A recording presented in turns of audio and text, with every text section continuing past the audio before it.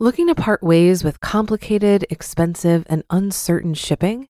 Then give your business the edge it needs with USPS Ground Advantage shipping from the United States Postal Service. Keep everything simple with clear, upfront pricing and no unexpected surcharges. Keep things affordable with some of the lowest prices out there. And keep it all reliable with on-time ground shipments. It's time to turn shipping to your advantage. Learn how at USPS.com/advantage. USPS Ground Advantage. Simple, affordable, reliable. When you need mealtime inspiration, it's worth shopping Kroger, where you'll find over 30,000 mouth-watering choices that excite your inner foodie. And no matter what tasty choice you make, you'll enjoy our everyday low prices, plus extra ways to save, like digital coupons worth over $600 each week. You can also save up to $1 off per gallon at the pump with fuel points. More savings and more inspiring flavors make shopping Kroger worth it every time. Kroger, fresh for everyone. Fuel restrictions apply.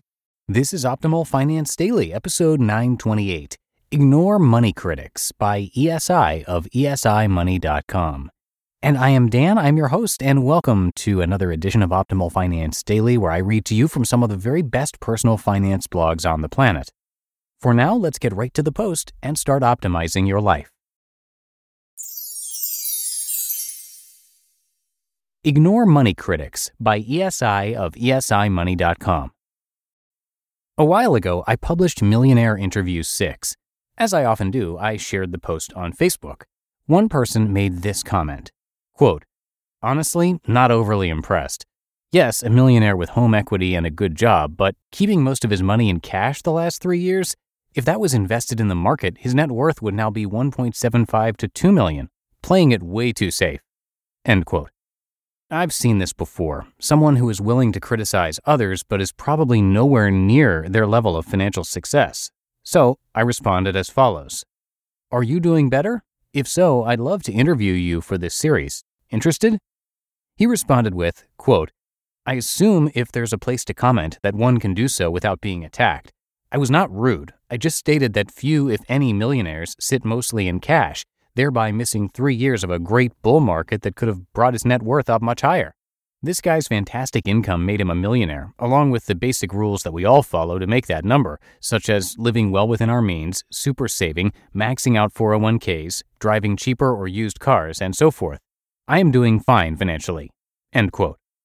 I do give him credit for responding, since my experience is that most people won't. I replied with the following, quote, "First of all, you were kind of rude. You were not overly impressed. That sounds rude to me, but it doesn't really matter. Second, you were not attacked in any way. I simply asked if you were doing better. I assumed you were, since you were critical of a millionaire. Why be critical unless you're doing better? I can't imagine anyone doing that. So, since you'd be doing better, I wanted to interview you since you'd be a millionaire too. None of that sounds attacking to me." End quote. I got no response from there. $1 million is nothing. This sort of person is a money critic. They criticize others, their net worths, how they manage money, and the like. And in 99.9% of the cases, the critics have very little wealth personally.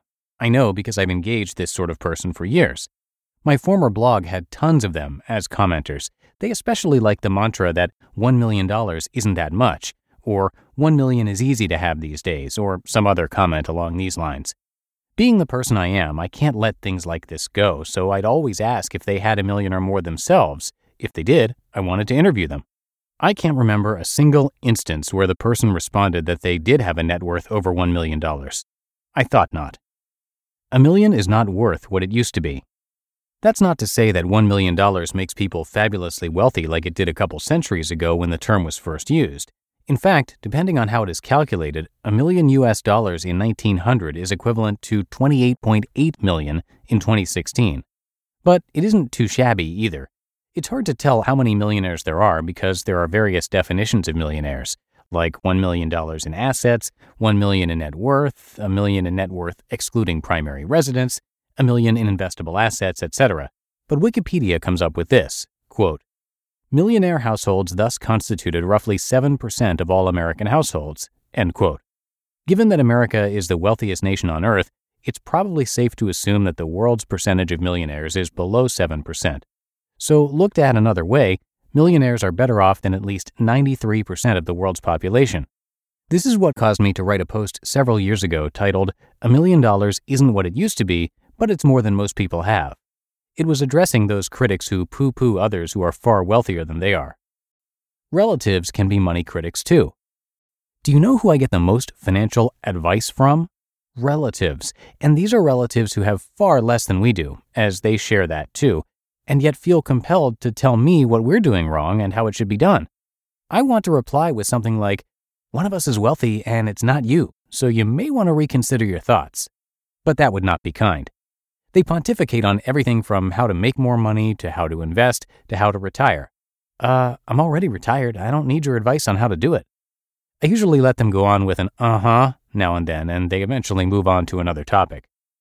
Makes them feel better about themselves. I think people who make snarky money-related comments and offer their unwanted advice to those who have far more assets than they do is that it makes them feel better about themselves. What else could it be? They aren't being helpful, they're just criticizing what someone else is doing. In the first case I mentioned, someone is criticizing another person who likely has way more wealth than he has. Yes, perhaps there are moves that could be made to make things better, but he's doing better than most, including the commenter. And there's a nice way of saying, "Hey, you might want to consider this." Or maybe it's just the anonymous internet effect.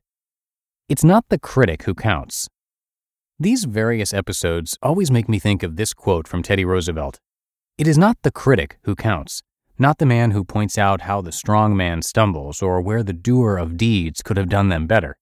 The credit belongs to the man who is actually in the arena, whose face is marred by dust and sweat and blood, who strives valiantly, who errs, who comes short again and again because there is no effort without error and shortcoming, but who does actually strive to do the deeds, who knows great enthusiasms, the great devotions, who spends himself in a worthy cause, who at the best knows in the end the triumph of high achievement, and who at the worst, if he fails, at least fails while daring greatly, so that his place shall never be with those cold and timid souls who neither know victory nor defeat. End quote. The critics do exist, but they do not count. That benefit goes to the person who actually does something and achieves the results. So consider this a reminder not to pay attention to the money critics. Keep on your path, making some progress every day, and you'll do quite well in the end. Well enough to eventually say, "One of us is wealthy and it's not you, so you may want to reconsider your thoughts." You just listened to the post titled, "Ignore Money Critics" by ESI of esimoney.com. If you've been using Mint to manage your finances, I've got some bad news. Mint is shutting down. But now for the good news.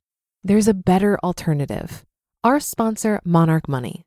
Mint users are turning to Monarch Money and loving it.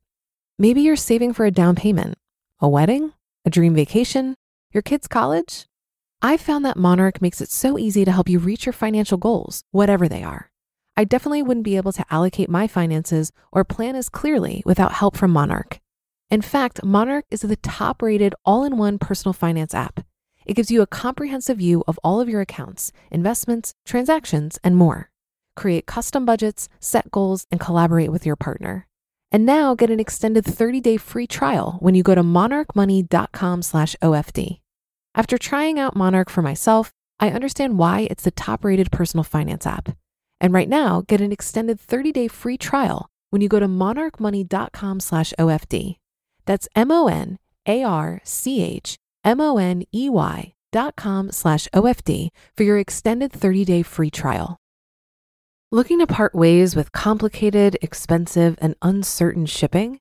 Then give your business the edge it needs with USPS Ground Advantage shipping from the United States Postal Service. Keep everything simple with clear, upfront pricing and no unexpected surcharges. Keep things affordable with some of the lowest prices out there. And keep it all reliable with on-time ground shipments. It's time to turn shipping to your advantage. Learn how at USPS.com/advantage. USPS Ground Advantage. Simple, affordable, reliable. And that is it for today. Thank you so much for listening, and I will see you back here for tomorrow's show. That's where your optimal life awaits.